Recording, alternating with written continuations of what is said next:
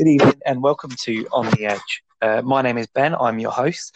With me this evening, we have our usual United fans, Niall and Alan, who will be joining us again. And tonight, hoping to avoid relegation, much like his beloved Burnley side, is Jake. Hello. In this episode, we're going to be covering a couple of things. We're going to be starting off with Burnley's season so far. And we've got a special question from our deluded Burnley fan, Jake. We do indeed. So, you think we're joking? Wait. What I wanted to ask now, this is not just due to this season. This is for the past 4 or 5 years. And I just want to get your thoughts on how impressed are you with Burnley in the past few seasons? No, wait for it. Considering on how much we've spent in the last 5-6 years, the fact that majority of the players are still championship quality, yet still look comfortable each season. Oh, the word comfortable needs to be used loosely. You've had one good season. Well, we've been miles away from relegation each time we've been in. Eventually, but you're always down there for at least a little while. This season has, yeah. This season, the season you were in Europa, you was.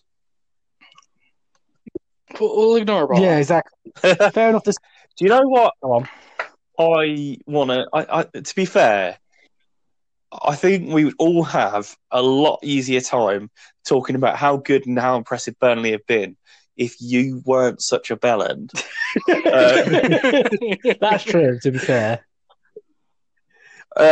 No, putting that aside and stuff, like all banner aside, you've got to give credit where it's due to Burnley because, I mean, how much have they spent, Jake? You should know. I think it's been a net spend over the last 7 years about 56 million. I'm told that net spend's not relevant, though. That's what people tell me all the time. Yeah, but we haven't really sold much, people. I mean, to be fair, yeah. We've sold Keenan for 30. Which, by the way, if there's anything else you're going to be impressed about in the whole of the Premier League history in your time, Michael Keane for 30 million. It's a pretty good achievement, to be fair. Yes, it was a steal, wasn't it? Laughing all the way to the bank. They should get you, if Liverpool do end up going the full length this season and getting a golden trophy, we should cut it in half and give a bit of it to you, just for making anybody spend 30 million on Michael shitting Keane. But no, Burnley, they've been impressive. Usually sides that come up and they do what Burnley do, this whole rugged, we're not going to play a lot of attractive football, but we're not going to get beat. They get found out after a while. And whilst you're not knocking down any doors for Europe anytime soon, realistically anyway, I mean, I know you're not too far off of the points needed at the moment, but I don't think most people would say that you are. No. It has to be said, it has been a really, really impressive job that Sean Dyche has done there. I think you got to look at it in the way like, fair enough. You do stay up. You are always down there, though. Like, apart from the one season you had like that good season, but like, they have a twitchy bum time, don't they? At some point in the season, always do. Did you mean squeaky bum time, not itchy bum time? But it's like if you look at how much we've spent on top, well, compared to other teams that are being relegated or look to be relegated, you look at they've spent what 250 between themselves. Fulham were really tried to come out there and tried to play attacking football, and it just never worked out. They had a squad. The Fulham one was weird, not a team. Yeah, the Fulham one was weird because they pretty much went, oh, yeah, you guys had took us up.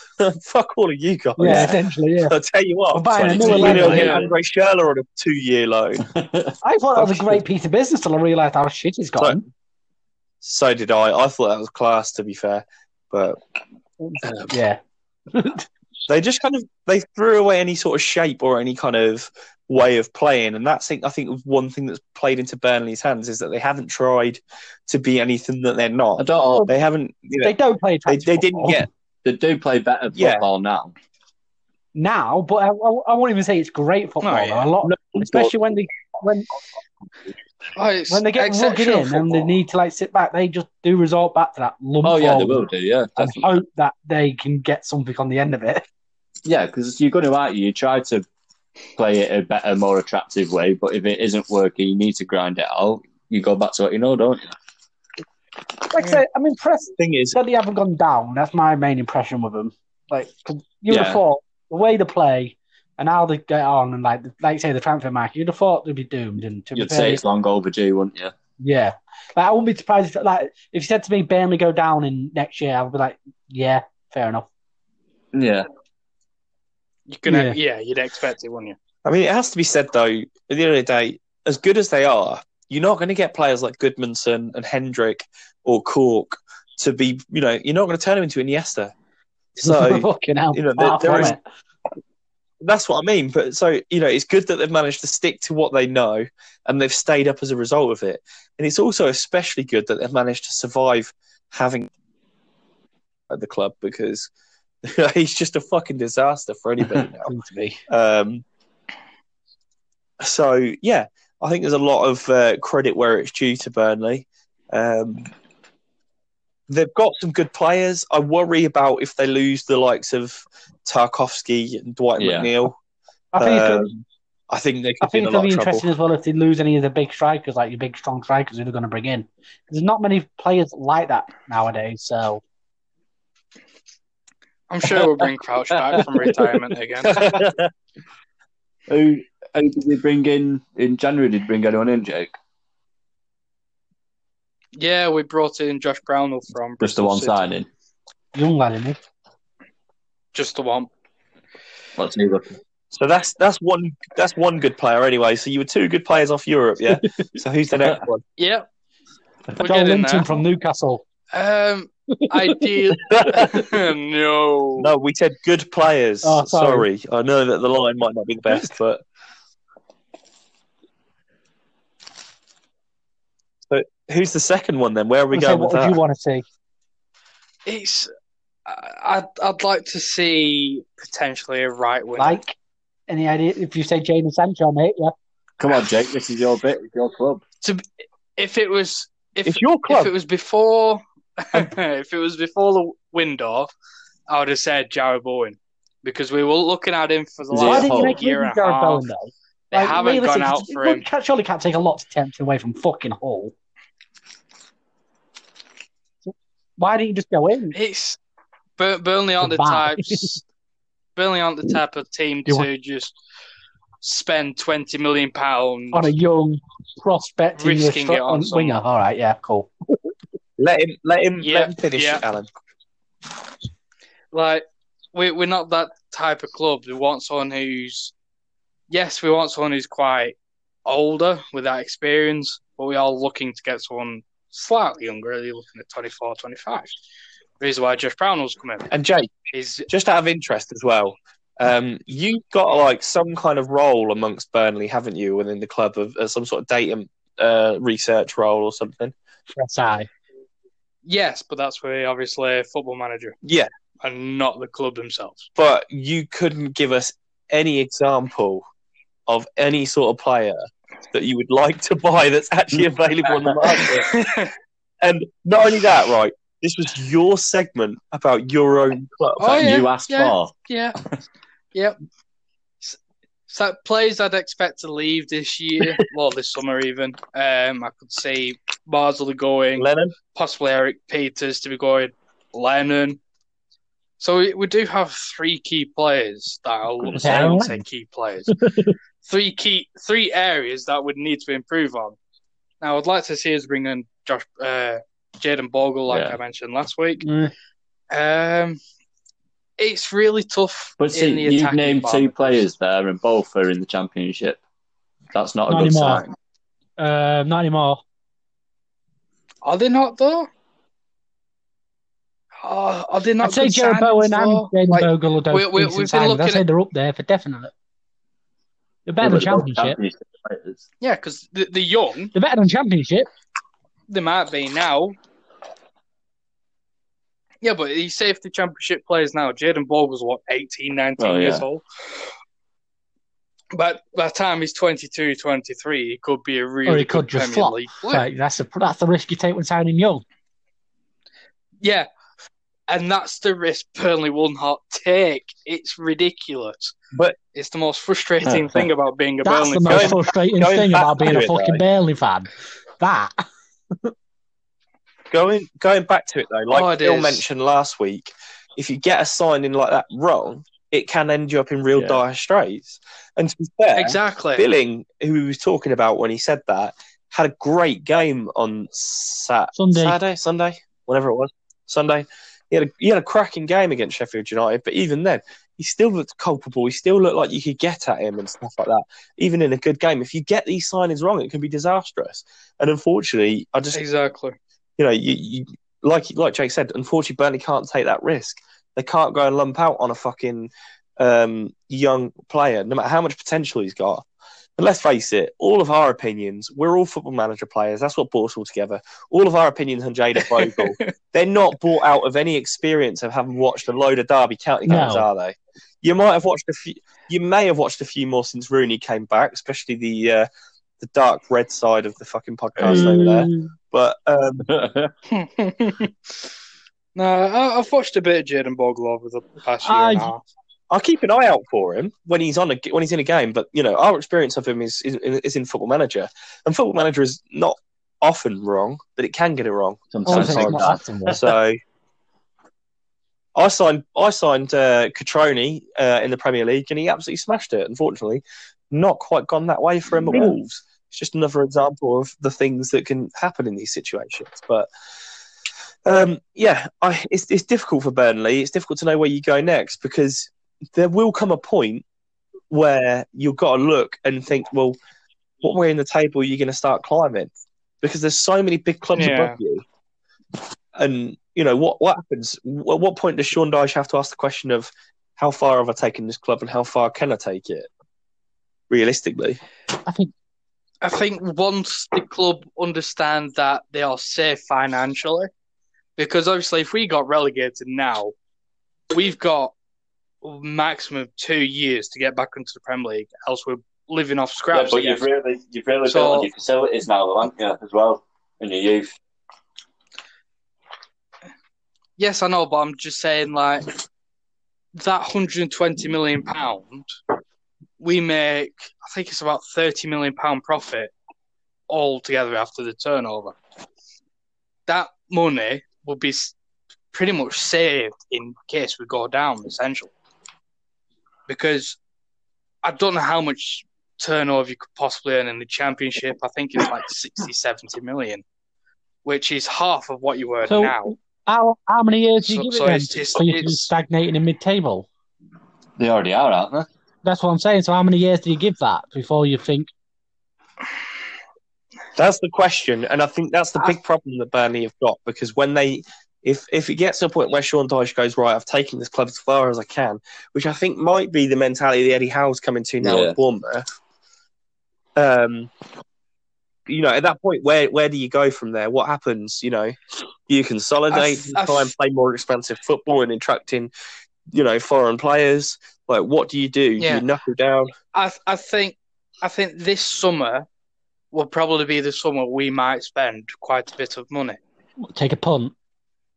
Because I think we've only spent, I think it's like £14 million this year. It shows, though. You can't say it doesn't show. I think, anyway. You've not been whale beaters this year.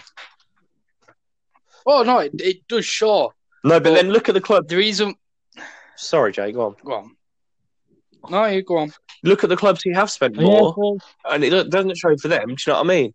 There's something as well to be said for spending shrewdly, knowing what your team is about and knowing what they can and can't do and what to expect from teams in the Premier League. And that's what Sean Dyche has in absolute spades. Yeah. And to be fair, as much as we want to talk down Burnley, I think mostly just because Jake is a Bellend, Burnley are on 31 points. They are 4 points off of the European places. Wow. Yep. And the teams above them all can drop points. Arsenal drop points all the time. That's just how tight the league is this season, though, isn't it? It's fairly consistently, especially recently. 1 win in the last 5 for Wolves. Man United, 1 win in the last 5, including 4 losses. 3 losses, sorry. So there are teams above them that are culpable. So there is a good chance that they could push on towards Europe, which I think is going to move me nicely onto my next point, which is the most recent entrance into the unlikeliest ever top 4 race. And I mean, a bit of disrespect because partly I'm talking about Everton, but I mean, no major disrespect to Sheffield United. But if you'd have offered either of those clubs at the start of the season to be 5th and 7th after 26 games, respectively, most of their fans I imagine, would have snapped your hands off. Even in the top half, I don't think Everton would, because they had high expectations at the start. Everton was hoping. Yeah, Everton should not snap your hand off for top half with the amount of money that they've spent. Champions League. Well, and that's the thing, though. It's not beyond them at any stretch of the imagination. For it in his last I said he'd do well. I said he'd do well. Yeah. I think we all knew that he was a class manager. He was a really, really top class act. I don't think anybody expected Sheffield United to do this well. No. Let's talk about them a little bit. Did any of you watch the game? I missed it, so yes, I watched the game. Yes, it's just I really like them. I really, really like them. They've got a completely unique way of playing. I mean, some of their centre backs can whip a ball in better than most fullbacks in the league. I've never seen anything like it with the underlapping centre backs. Well, it's like their centre backs are pretty much wingers. Yeah, it's really, really, truly unique. But teams just don't know how to deal with it. No, they don't seem to be able to get found out, which I'm really surprised at. I thought they would have been found out by now, personally. I thought they'd be starting to drop. Yeah, but definitely. Fitness might drop now, but no one's working them out, are they, really? No, so I don't know if it's like if Wilder's that good of a tactician that he out manages all the other teams, or if the team is just playing with that sort of togetherness that just says, no matter how good you play, we're going to play better. Yeah. Well, the thing I like about them as well is they never seem to know when they're beat. Bournemouth gave them a really, really good going on Sunday. I watched the game and they were all over them. They really did get at them and. But they just kept going. They believed in the system. Everybody kept pulling for each other and stuff like that. And I thought it was interesting as well because Sander Berge... Yeah, a shocker to me from what I heard. I didn't watch it, but... He didn't play amazingly, and he got hooked off for John Lundstrom, who was obviously a fixture in the team at the start of the season when they were smashing it. And he came on and obviously went on to score the winner. So it'd be interesting to see what they do about the record signing situation, because it's a difficult one to manage for any sort of manager, isn't it? Because when you're in that situation and you know that you've gone and lumped, for any club it's a big amount of money, but for Sheffield United in particular, it's a really big amount of money on a fairly big name from Europe. All of the crowd are buzzing about it. Early days yet for him, of course, but it'd be interesting to see where they go from there. Does he start next game, or do you drop him, or what do you do? Does he stick or twist? The interesting stat in that game was in the first half, they only had 20-odd% pass completion ratio, Sheffield, but in the second half, they went up to 88% passing completion. Yeah. So Bournemouth pressed them in the first half all over the place. They really did try. You can tell that they are a team that are trying to dig themselves out of this shit. But Lundstrom and the other substitute were the one that changed that, being second half substitutes as well. No. I mean, it helped, obviously. But 2 players can't be responsible for a 60% increase. Pass completion. Yeah, it's obviously it makes a big difference because they're used to that. Well, Lundstrom's used to the way they play. I feel Sander Berge's got to get used to it, and I feel that won't come for about another month or so. So I wouldn't expect pace of the Premier League as well. It was thrown in the so it's literally signed the 31st of January and thrown in on a game on the 8th. So he's had a week worth of training. The 9th, sorry. So he's had a week worth of training with them. So So you got to look at it in the sense of like he doesn't know how to play. Like he's got a big shot when it comes to how fast and how like rough the Premier League can be in the sense of like getting kicked about and stuff, especially by a team like Bournemouth who are looking to like really dig in and give you a tough game. Yeah. So I won't rule him out of anything. I think give him about a month. I think you might start seeing him kick on and become like what you'd expect more than that. But we've all seen him throw out what it can be. And begrudgingly, the other part of this conversation, Everton. Hey, Everton. In the time that Carlo Ancelotti has been in charge, the only team to pick up more points than them is the Mighty Reds. It always fucking would be. Who else is going to be?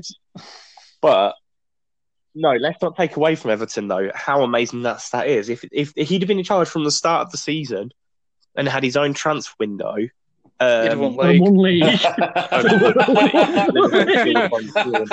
Imagine being sat here like just roll back the time. Ancelotti manager of Everton. Roll back the time now. Everton first, Liverpool second. Sat here in February. Fucking imagine the. Hey Ben, who said Jake? Yeah. Shame corner for you. Go into the corner. On that stat that you come up with, Everton lost 8 of their last 11 games under Silva and have just 1 defeat in the last 10 since. Well, I mean, says it all. Do you know what, though? I've got a feeling about this Everton team because we've still got to go. Imagine. You've got to go away to them, haven't you? Yeah, we've got to go away to them. Still probably unbeaten by that point. We've got to go away to them. I've just got a horrible feeling that Ancelotti's got us worked out, and that's where the unbeaten run stops. Imagine, can't you win the title there as well? Like, if you win every game, don't you actually have a chance of winning the title there? Yeah. If Man City slip up. Yeah, we need City to drop points, but City have got United at Old Trafford at some point as well. So, no, but just imagine that. United beat City. Yeah, this is Man United. To be fair, we've beaten twice out of 3 times this season. Exactly. Yeah, you've been beaten by Burnley this season as well. Don't do well again. But we're not talking about. We don't do well against relegation candidates. But so I mean, you never know with Man United. To be honest, you don't know what side's going to turn up half the fucking time. We're very inconsistent. But anyway, we're not on about United. We're on about Everton. So yeah, it's been really interesting to see because there's not been any major changes that you can see. He just changed the way to play, hasn't he? He didn't bring anybody in the window. No major changes to the system. Still playing a similar sort of formation, but it must be something going into the coaching. I think it's off the pitch. Because what a lot of people forget is that Carlo Ancelotti was an absolutely fantastic player, a really, really solid defender. And I think that must be a big part of the difference. Is that they're getting I would say they've improved defensively, but then they went and conceded 2 goals against Newcastle in the 90th minute and threw away a 2-goal lead. See, I've got something on that myself. Was they do still look suspect at the back, in my opinion.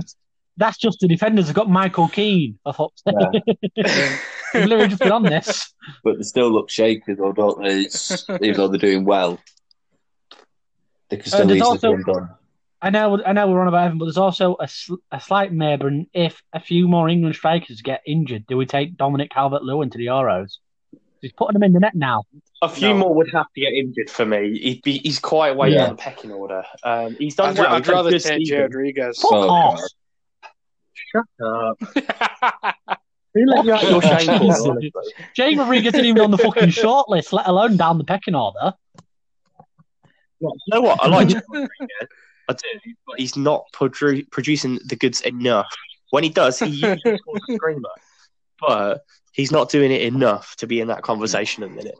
Not when you've got Kane will probably be there or thereabouts fit by then. Tammy Abraham's more or less on the plane.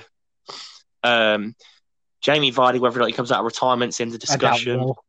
Danny Ings is in discussion. Rashford, he played more of a winger recently. Marcus Rashford, yeah, absolutely, because he can be an option as a striker as well. So there's quite a few different options that are available to him there before he even starts to think about Dominic Calvert-Lewin. He's definitely in the discussion. I feel like he does show to score. His first season he started to produce. He does show a want to score. I watched him in the Everton Palace game, and like when he misses the header and goes to the floor, and he just straight away hops back up and goes for another diving header from Bernard's follow through. Like it just shows a want to put the ball in the back of the net, which I feel like a lot of strikers don't show a lot of. Well, because I feel like he's missed it as well. He's missed a bit of that from his game, in terms of he missed the killer instincts. He's always ran his socks off. He's never give up on anything. He spent better part of a year and a half, 2 years chasing shadows at Everton now, doing what he can for the team. And it always looked like he was a really limited player, and it looks like he found another gear under Ancelotti in particular. He's doing all right. I just don't think he's got the quality that the rest of the names I just mentioned above him have. It's difficult because I'm trying to look at this objectively, but all I can think is about how much I hate Everton. Can some of you guys just jump in on this for me and just talk something positive about them? They're playing great football and starting to put the ball in the net. I mean, whether it's Ancelotti's coaching or what he's doing, like with them in the sense of tactics, I feel like he's definitely done something to that Everton players, and then they're playing like a different side. Like it's the same set of 11 players that played under Marco Silva, but they don't look the same 11 players. That's because Marco Silva's a fraud. You keep mentioning They've got more desire, haven't they, now? They look like they want to play. Maybe it's the Italian passion. Maybe he's like fucking put some passion into them or something. Maybe he's You've got to imagine it comes as well from extra training, getting the training right and stuff like that, because, that passion's just, it is what it is, but it's the fitness and the, that thing to keep going when you're bollocks and stuff like that. That only can come from getting the training right, getting the diet right. It's got to be like him on the diet. Like, I know obviously the dietitian and everything in football, but I feel like he'll have his own certain way of like, this is what you're going to eat, this is what we're going to do. Like, maybe he did a Ranieri and offered him pizza to get to the Champions League. Fucking hell.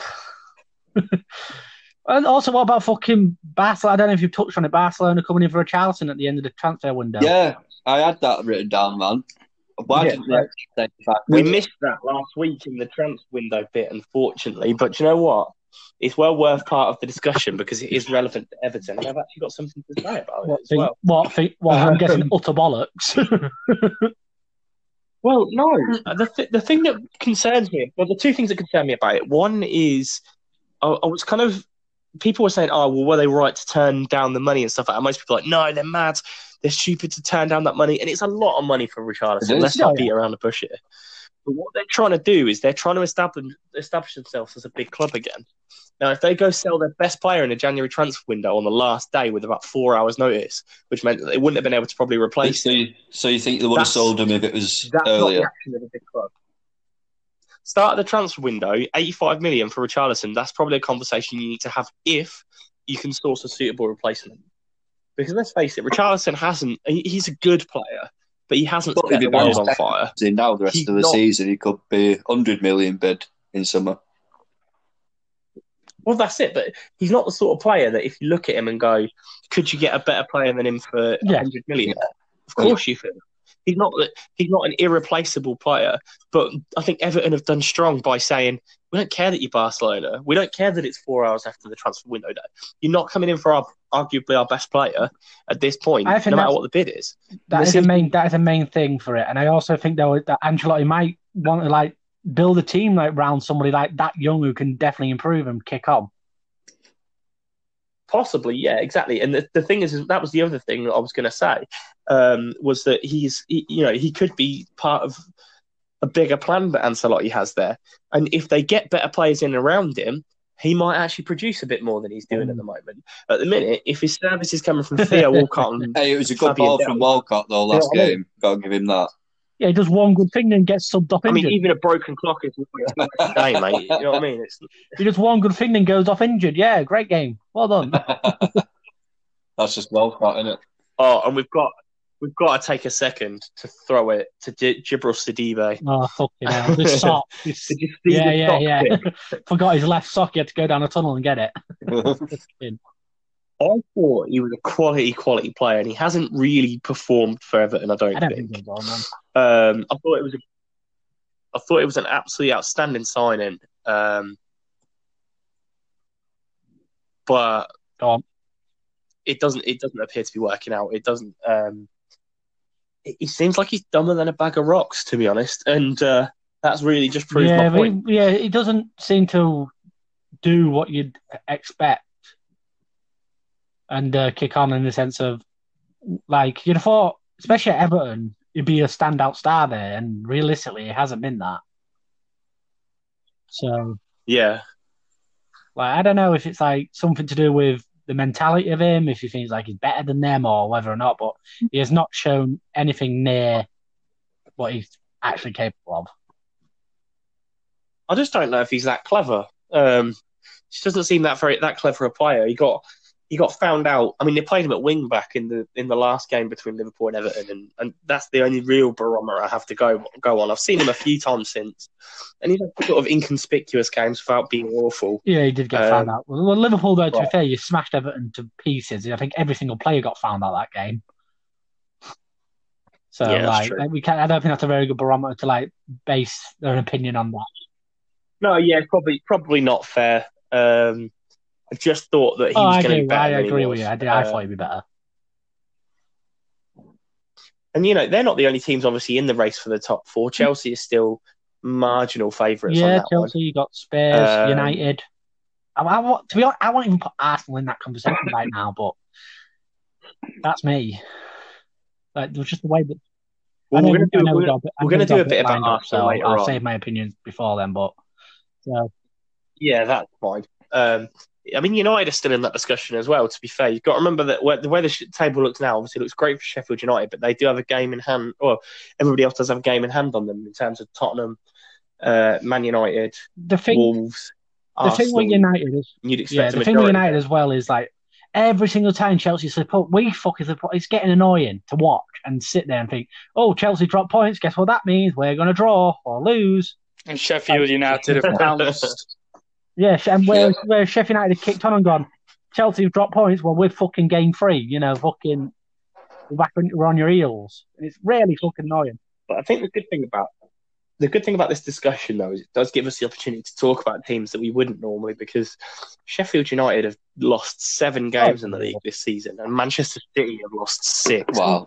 Unreal. It's like unreal. I don't know what he's doing. I don't know how he's done it. Like, you look at 4 seasons from City as well, though. Oh, still second, aren't they? Well, yeah, still second. You say poor season for City, they're second in the league. Like, yeah, but comparing to the rest of the league rather than the leaders. The rest of... Yeah, the thing is, by their own standards, it's regardless of the fact that, I love to harp on about this, of course, regardless of the fact that Liverpool having a fucking outstanding season, by City's own amazing standards, let's not beat around the bush.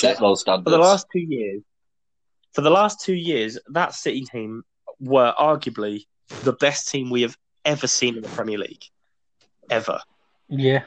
And for them to then have this drop-off slightly, there's problems with them not really replacing Kompany, and, they've had a bit of bad luck with injuries, and they've had to rely on Fernandinho at centre-back, and that's cost them. That no doubt cost them a lot of points.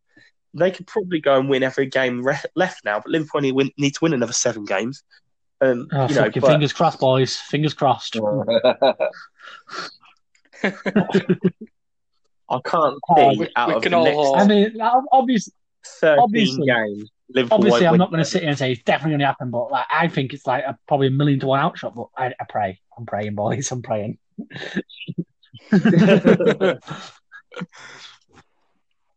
If it did ever happen, I don't think... Oh, you could never live it down. Like, the end of it. Realistically, right now, if Liverpool bottled the league right now, like we're sat here, I don't know, end of March. That would be an extra. I'm done with Premier League. Yeah, like, come on, like, there's no living that down as a Liverpool fan. There's just no point anymore. I'll still keep going to the Poppies. I'll still keep going to see Kettering, but that would be me done with Premier League football if that happens. But it's not going to. They're going to take away VAR and then you'll lose the title. Well, I think we might. Oh, shut up, you fucking knobhead. Do you know what, Jake? You're out of the shame corner. Niall, all right. I was just about to say, I thought you were going to put me back in it. I thought I was getting away with that then. I know. You are not getting away with that. You are not getting away with that. So if you get to be quiet forever, then... Right, but we've gone on to Liverpool now, inevitably, as I generally always do, tend to steer us in that way. And that's my prerogative as host. If you don't like it, shut up. But we're going to do a bit about the performance, and what a performance, to be fair, by Liverpool's youngest ever side in the FA Cup, and what it means for the season going forward. Because I think, for the most part, even Jurgen Klopp had written off the FA Cup. He's never really, historically, when he's been at Liverpool, been bothered about the domestic cups. And much like it seems to his annoyance, we just keep winning in the cup. It presents it with a bit of an not awkward situation, but an interesting situation in that there's the genuine chance now. I mean, it by no means, the league should be done. It isn't yet. I still haven't said it's done. But it should be. Oh, jinxed it. Champions League is not a walkover. Atletico Madrid can beat anybody on their day. Oh, yeah. But there's a genuine chance at a treble there, like the legit treble. Mickey Mouse treble. Say it, the United treble. The United treble. I'm not saying that. We'll cling on to it. It's all we fucking got to cheer about. Fucking shit. So, in Klopp's shoes, taking off the United and Burnley bias, what would you do going forward? Because it does, Well, I mean, has it changed things in terms of it's not an easily winnable game against Chelsea. So what does he do in terms of team selection? I think you feel the same side you did against fucking Shrewsbury in the first leg. A weakened side, but not your first team. Yeah. But what happens if they've got a game? Are they going to play the women's side? Okay, now. Can I come out now, Ben? Yeah, you're out of the corner. Back in it. That's well worth it. I think that's what he's going. I don't think he'll ever play a full strength side until he reaches the final. Maybe even then, a debate. Maybe it's semis. Maybe. Well, it's got to be semi-finals. He'll realise that they've won the Premier League by then. That's what it depends on. And now they could focus on it. It's got to be said, if we do beat Chelsea with that weakened side, then that's great. But if we put out a weakened side against Chelsea, we will get beat. Because you've got to remember, we played them in the league early on this season, and we played them in the Super Cup, and both times we won, but we did not deserve to at all. A lot of them, we were outplayed. So if we put out a weakened side against Chelsea, they're going to be out for revenge, for one. Stop the treble, that's two. And, yeah. Well, I don't think they're that bothered about that. They just want to win their own games. Chelsea are too much of a big club to have that small club mentality of, we want to stop Liverpool doing this. They just want to do their own thing. They're still in the hunt for silverware. Frank Lampard notably doesn't have any in his cabinet so far. So, I'm sure he'd love to get his hands on his first bit of Chelsea trophy as manager. I mean, especially being regardless though, man. I don't know. Like I say, that's what I think is going to happen. I think you're going to play a weak inside. You're going to get beat, and then Jurgen Klopp's just going to go, well, realistically, I never wanted to win it, and everyone's going to go, yeah, fair enough. He's shown that. That's what I think is going to happen. Quite possibly. The question is as well, because say we do get through, we're a few weeks down the line, and the league's looking closer to being wrapped up, and say hypothetically we get through against Atletico Madrid. We're probably looking at a game at some point down the line between us and City, their semi-final of the Champions League potentially, or Real Madrid, something like that. Do you want to be going on into the later stages of the FA Cup when you've got those competitions at heart? No, probably not realistically. And to be fair, like I say, Jurgen Klopp has shown multiple times he does not want to be in this competition, but yet you keep getting through. Yeah. So it's an inconvenience. Yeah. Because let's face it, the Premier League is the pinnacle that's what they need. Like last season, they would have took the Premier League off you over the Champions League. That's what they need to win. They need to cement that first. That's their priority, I think. And for me, like, it'll get that hoodoo off their back. That's what they want. Yeah, just that getting that monkey of never winning the Premier League off the back. That'll be a big thing, obviously, and it's always been a big thing. Yeah. Like it's what everyone harps on about it. Like whenever you have a conversation with a Liverpool fan and you get to the banter stage where you're giving each other shit about it, everyone goes, "Not won the Premier League though." It is because let's face it, they've won the Champions League 4 or 5 times. Yeah, they'd rather win the Premier League. They've already won the Champions League. Like, so for me, like it's always going to be like depending on whether or not they've won the Prem. Yeah, and like I say, well, I don't know if for me, would it be like kind of like I don't want to say, but like a dick move from Klopp because I've always been with the FA Cup to start saying, "Oh, now I care about it." Not really. In it, like, because he's shown no respect towards that competition at all. I mean, it's difficult because in the early rounds, you generally get most teams will put out or change side. Yeah. If Everton had been playing anybody else other than Liverpool in the third round, I reckon they would have probably put out a weakened side as well. But because it's Liverpool Anfield, and maybe there might have been some sort of idea of, because our team selection, they thought they were going to change it up so that they could jump in, so that they could win it, and maybe they had some younger kids that were ready to go out and do whatever they need to do anyway. Right. And then in that first round against that first leg against Shrewsbury, it wasn't being disrespectful there. I think that's about right. Yeah, I mean that's fair enough. The disrespect comes in the replay, and he tried to win it. He started with Divock Origi and other strong players and stuff like that, and then he brought in players like Salah and Bobby to try and get the game won as well. Which is fair enough. Do you know what I mean? And I accept that. It was a strong team the first leg. Second leg, I don't even care that they played the under-16s and whatever they played. Fucking average age of 19, I think that squad was anyway, unreal. And I don't care that they played that squad. My main issue was with Jurgen Klopp actually not even being there. It just showed a lot of disrespect. That's a bone of contention for me as well, to be fair. And I love Jurgen Klopp. He can't do too much wrong in my eyes, but for me, he's not the one in need of a winter break. The players absolutely need a winter break. I completely stood behind that decision to do that. I got it. Especially with, like I said to you, the fact that at the bare minimum, we've got a Champions League game against two Champions League games against Atletico Madrid to worry about, and a league running for the possibly the first league title in 30 years. Those are completely understandable decisions. Because whether we like to admit it or not, the FA Cup is not as important anymore. Not to anyone, really, apart from City. Apart from a team that maybe might finish out the top 6, you have a chance at a Europa Cup. But he maybe should have been there. I feel like he should have been there. For me, I think there's no doubt about it, in my opinion, he should have been there. I mean, it will split opinion, because some people will also say that managing a club can be stressful. He's winning every game. Jurgen Klopp. He's not exactly, he's not exactly the sort of manager to sit there.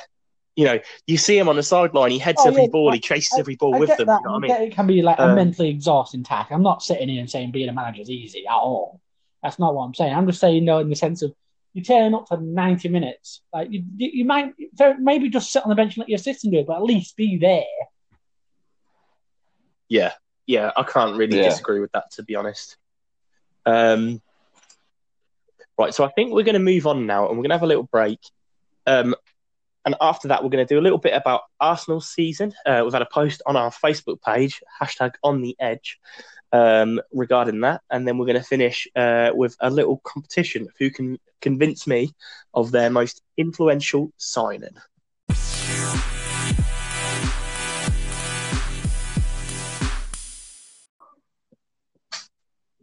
Okay, so we're back with On The Edge. And before the break, we spoke a little bit about going to talk about Arsenal's season. Now, we've had a question regarding Arsenal's season from our very own Ali Jennings, who has said that Arsenal, 6 wins out of 25 Premier League games. I never quite realised how poor they have been. What is going on? What needs to change? Is it the decade-long troubles of Arsenal need a decent centre-half? And before the arrival of Cech, was it Arsenal need a decent goalkeeper? What's happening at Arsenal, boys? What do you think? I think, personally, right now with Arsenal, I don't know what it is, but I think it's also I think it's more of a fact that they've lost such a big manager in Arsene Wenger the same way. I hate to compare it to United, but it's the only thing I've got to compare it to. The way United lost to Alex Ferguson, I think it's more of a you don't know how good you've got it till you've lost it, and I feel like that's come as a big shock to a lot of Arsenal fans themselves and how poor they actually are and how good Arsenal made them play. Like, because they had Emery Can, who's not a bad manager. Not Emery Can, but Unai Emery. I wondered where the fuck you were going with that then. Unai Emery, sorry. He's not a bad manager, like, at all, is he? Like, he's a good manager, like, and he won the Europa League a number of times, didn't he? Yeah, so he's like, he could have done bits, but didn't. And now they've got Arteta, and I think Arteta's got the same sort of job as Ollie in the sense of getting rid of the dead wood as an Arsenal like favourite, where not a lot of Arsenal fans will turn on him, so he'll have more time to maybe get rid of some dead wood, bring in some of his own ideas, and maybe then they might kick on. Because that defence needs just deconstructing, for one. Ozil needs fucking hanging. I think how have you only lost? How have you only won 6 when you've got Aubameyang and Lacazette up front, for fuck's sake? Lacazette can't fucking score in a brothel. Lacazette can't score in a brothel at the minute. He's fucking gone right shit. Like, it's just mad. Martinelli seems to be, for me, Martinelli needs to start ahead of Lacazette. Like, he's quality. He's been bloody brilliant, but like a lot of people kick off by it because Lacazette was one of their big name signings, and everyone's like, we've got Lacazette now. We're going to be great. And in reality, he's done not great. He's not done good. Like, It's a little bit harsh. He's not been awful, but he's not been great. He's definitely gone off the boil. The other thing that's a little bit harsh is Arsenal turned the corner in the fact they haven't lost in the last 5. They've not lost too many since Arteta's been in. Players do seem to be playing a bit more for Arsenal. They're just perhaps missing that killer touch a little bit, which makes it surprising that they didn't really go in for anything in January. But maybe Arteta's kind of that school of manager that, you need a pre-season to work with somebody to get his methods in, and he's not really going to have a chance with that. He doesn't want to wait until the end of February before a player that he brings in January can start producing. We have trained with Pep Guardiola, and Pep Guardiola is not known to go into the transfer market on January, so maybe that's okay. But yeah, there's big problems at Arsenal for sure. A lot of people point fingers at the owners. Difficult to disagree with. The transfer window this summer really baffled me because they spent most of the transfer window going, we've only got 40 million. And then they went and spent 72 on Nicolas fucking Pepe. And to be fair, we probably all thought that was a bit of business because, again, he's fantastic on Football Manager. He's great on FIFA. None of us, if you're going to be honest, we don't watch French football. No, it's one of the only leagues I don't watch. But it's not a signing that's worked out, I think it's fair to say. Definitely. That's saying it lightly. Well, yeah, but that 72 million is something that should have been invested somewhere else in the squad. As Ali touched on his post on the Facebook page, they've needed a decent centre-half for years. They went and got David Luiz. On a free. Didn't spend money. I think in the podcast, but there was David Luiz or Gary Cahill available at the time. Gary Cahill, I'd take. 100% all day long. Because yeah, knowledge, you know what I mean? And he's experienced and he gets everybody going. Where's Gary Cahill at? Anyway, is that a Prem side? Where's Gary Cahill at? I forgot. Palace. Palace. Yeah. Can't really say looking at trees there, though, can we? So, yeah. Well, no, it's not that he's not doing well there. It's just that Palace have hit a bit of a bad patch. No win in the last 5, the last 3. But that's not Gary Cahill's fault that they play Christian Benteke up front. I'm sorry. What do you mean? He's a Liverpool legend, Ben. He's not a Liverpool legend. He scored one fucking goal. One goal, I can remember. One of that overhead kick against United. Yeah, fucking loved it. I bet you did. But we still lost that fucking game, didn't we?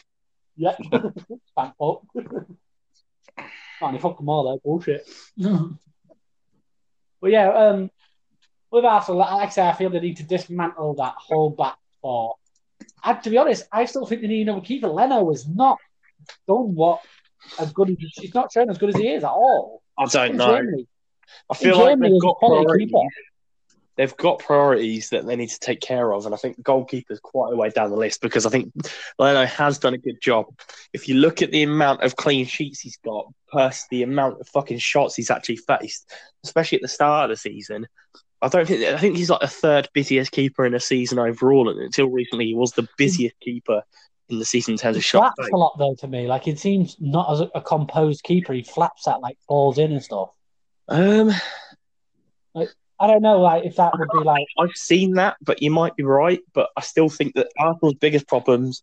I mean, if you look at the squad throughout the squad, okay, aside from our disagreement about Leno, you'd probably say that only Bellerin is probably up to Premier League standard, and Tierney might be able to get there. Tierney, yeah, I feel Tierney's one for the future. Tierney wasn't signed to be a first team player, I don't think. No, and then in the midfield, what have they got really? How is Xhaka still at that club? Exactly. Like right now, how is Xhaka still at that club? I cannot believe it. Guendouzi's fairly average. I don't mind him. He's responsible for a lot of the stuff that Arsenal are good for, but he is a pretty average player. Ozil's just Ozil. Yeah, unfortunately, it's just his head. You don't want to be there because when he does want to be there, he's class. There's no argument with that. He had a good couple of games to do when Arteta first came in. Yeah, Arteta first came in, and I think it's interesting ever since. If he's gonna find another gear, if he does eventually leave, or if it's just that football's moved on and cams they're not really effective anymore, just in that 10 role. You can look at Eriksen in that sense as well. Well, exactly. I had this argument with Phil at the start of the season about Eriksen at Spurs, and I was like, he's so crucial to everything they do. But he was like, football's moved on. He was like, look at the best teams in the world. Well, like, the best teams in the league. This was his comments. The best teams in the league at the end of last season were Liverpool and City.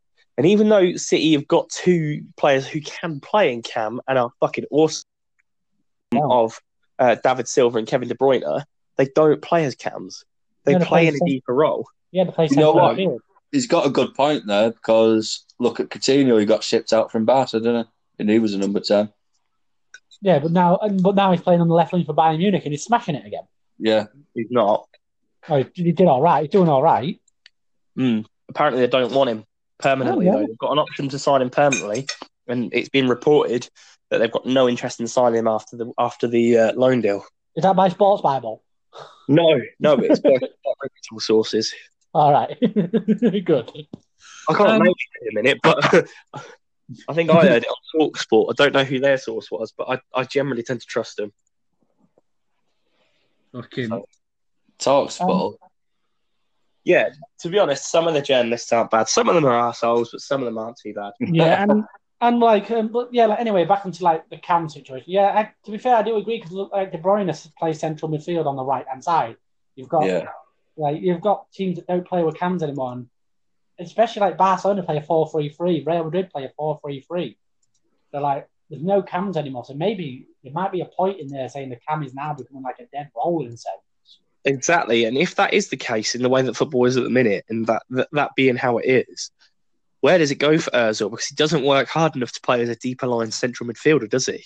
No. I think that'll be it. If the cam becomes a dead role, I feel like Ozil's career is done. Like no matter how old he is at this point.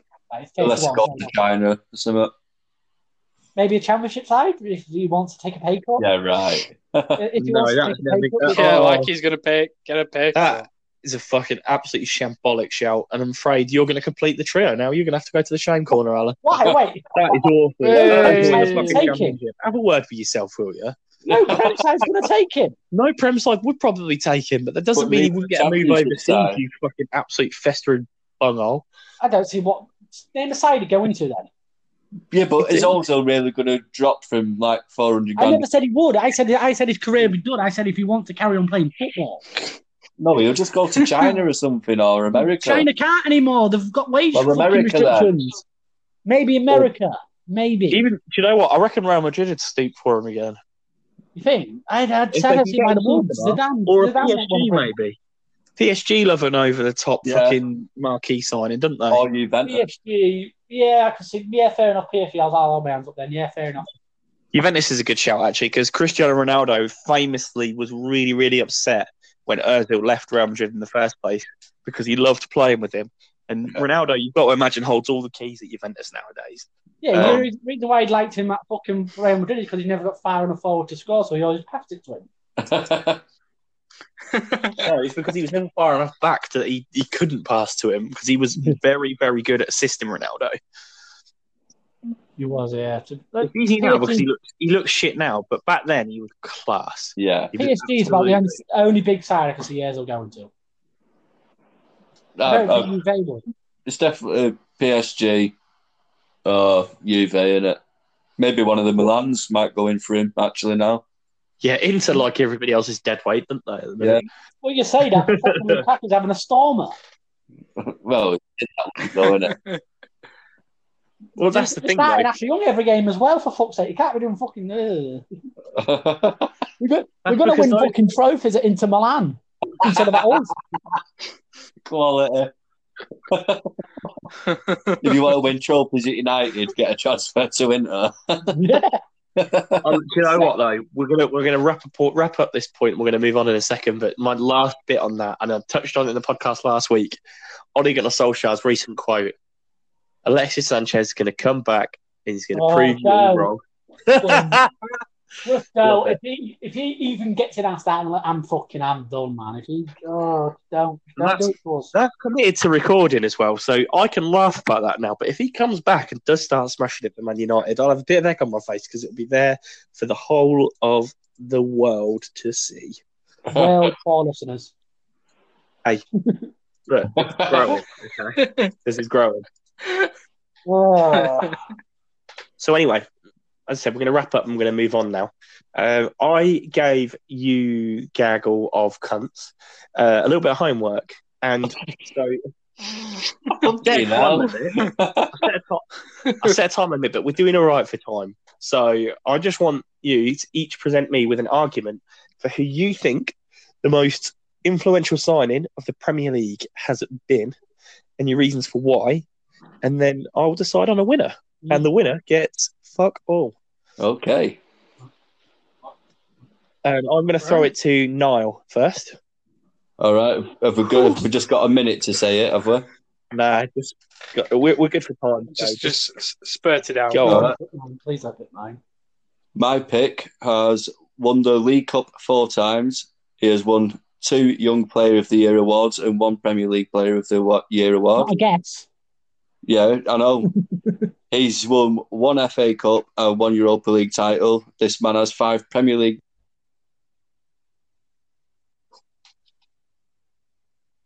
I think we've lost you. Yeah, we did, yeah. Yeah. We've lost him. Or was that just the end of your argument? No. Anyway, mate. Yeah, now we can. 5 Premier League. Yeah. What did you wear to? Premier League. Yeah, right then. He's probably wrote up a speech. This man has won 5 Premier League medals to his name and is Champions League winner, costing a fee of 33 million back in 2004. That young man went on to have an illustrious 13-year career at Manchester United. That man is Wayne Rooney, most certainly a massively influential signing. Already at a Prem Club at Everton, though. Right, okay, well, let's move on anyway. Alan. Me, I'm going with Son for Tottenham. He brought the Korean market forward. Well, South Korean market, obviously North Korea aren't allowed to watch anything. South Korean market forward in the English game, got them interested. And it done brilliantly there as well. Like, he's not been a bad player. I think for me, in terms of commercially and just as a great forward movement for a Korean to get a Premier League into the Korean market, I think Son for me takes that. Okay, and then Jake.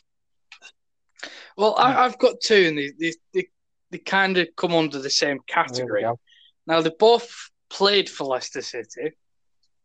So you've got N'Golo Kante and Riyad Mahrez. Now, the reason behind that is because of how much they actually spent on those two players, it kind of opened people's eyes on, look, you don't have to buy superstars to have superstars. You could go down and look at the French League 2 and pick out an absolute world beater, which Kanté was. And so was Riyad Mahrez. Is, to be fair, but yeah. Yeah. So that's my argument. It's a good job I didn't set you a time limit of a minute. That was a very short argument. It wasn't really an argument.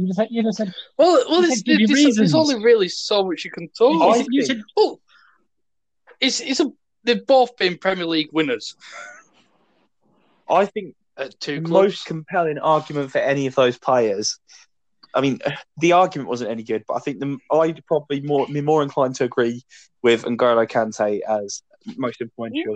And the reason for this is being Rooney was an absolutely fantastic player for United, captain, leader, and he was an example of professionalism, of what people expect as the United way. But he came into an absolutely top class United team, surrounded by really genuine top class pros, and played with really top class United teams pretty much until he left. Tailed off a little bit at the end, but that's just because he just didn't have anything left in his legs. Heung-min Son is a good choice because he's, like for all the reasons that you said about the Korean market that they bought in at Spurs, which obviously going to churn a lot of money. And he's a great player. He just hasn't really achieved anything. So to say he's the most influential signing that Spurs have made, when Spurs have even signed Gareth Bale in the past. And before Gareth Bale was a fucking household name, though. No, but my point is, that's exactly my point. They signed him, and he became a household name, and won games in the Champions League for them single-handedly. And how many times did he drag them kicking and screaming through games at Spurs in the league as well? I don't think Son is the most influential signing Spurs have ever had, let alone the most influential signing in the Premier League. But I do agree with the N'Golo Kanté argument. Not so much Riyad Mahrez, because although he was class and he did come from a low-down team, and everybody seems to forget that, I think maybe N'Golo Kanté went to Leicester, won the league, went to Chelsea, and another team that at the time looked a million miles away from winning the league, and went and won it there as well. He, in terms of the word influential, is the main reason that I'd use that. Although Mahrez has been absolutely genuinely top class, I think he is massively underrated by a majority of Premier League fans. N'Golo Kanté is just absolutely completely different gravy. So I'm going to give that imaginary point to Jake. Who would your answer be? I'll tell you one thing why I didn't choose anybody like that as well. I didn't choose anybody who signed from a Prem side to a Prem side as well. I thought I'd go outside the box. Well, N'Golo Kanté was obviously signed from a French. I know, yeah, fair enough. I'm on about your point for Gareth Bale and stuff like that. So, anyway, because they got Bale from Southampton and they weren't in the Premier League when they bought him, were they? Yeah. I don't think he was. I don't think they were. And they got promoted that season. No, I'm sure they didn't. No, I don't think that's right. We'll check it. Anyway, we'll do that off air.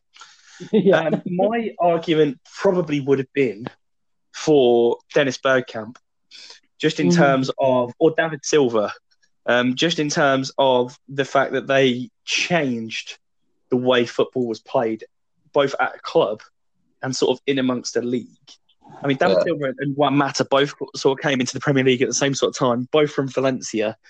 And both kind of reinvented the 10 role that everybody tried. I mean, until recently, like we just discussed, everybody tried to replicate.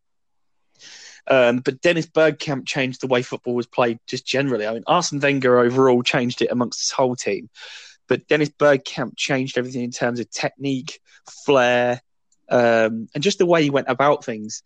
It's such a big change on the league that I think that there's probably nothing that parallels that, I don't think.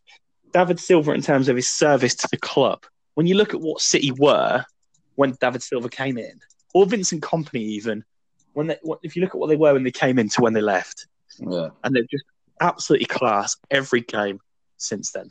But right, yeah, I agree with Dennis Bergkamp. I think Dennis Bergkamp is a great shout for that, actually. Yeah, but I was the judge, so I can't give it to myself. So fair enough. So I think we're going to wrap it up with that one then, gents. Thank you for joining us and listening to us ramble on. If you haven't already, feel free to give us a like or subscribe. You can always jump at #OnTheEdge Facebook page and let us know what you think about what we've discussed today or what you want us to discuss going forward. You can find the page alternatively that brought us all together, which is Football Manager Debate. It's a specialised Football Manager Facebook page bringing you all things Football Manager related and beyond. We've got chances to win copies of the game for the 2021 version. There's loads of tactical hints and tips and loads of mini games and lots of stuff to get involved in. So please do come along. Good evening, gents. Cheers, Ben. Cheers. Cheers.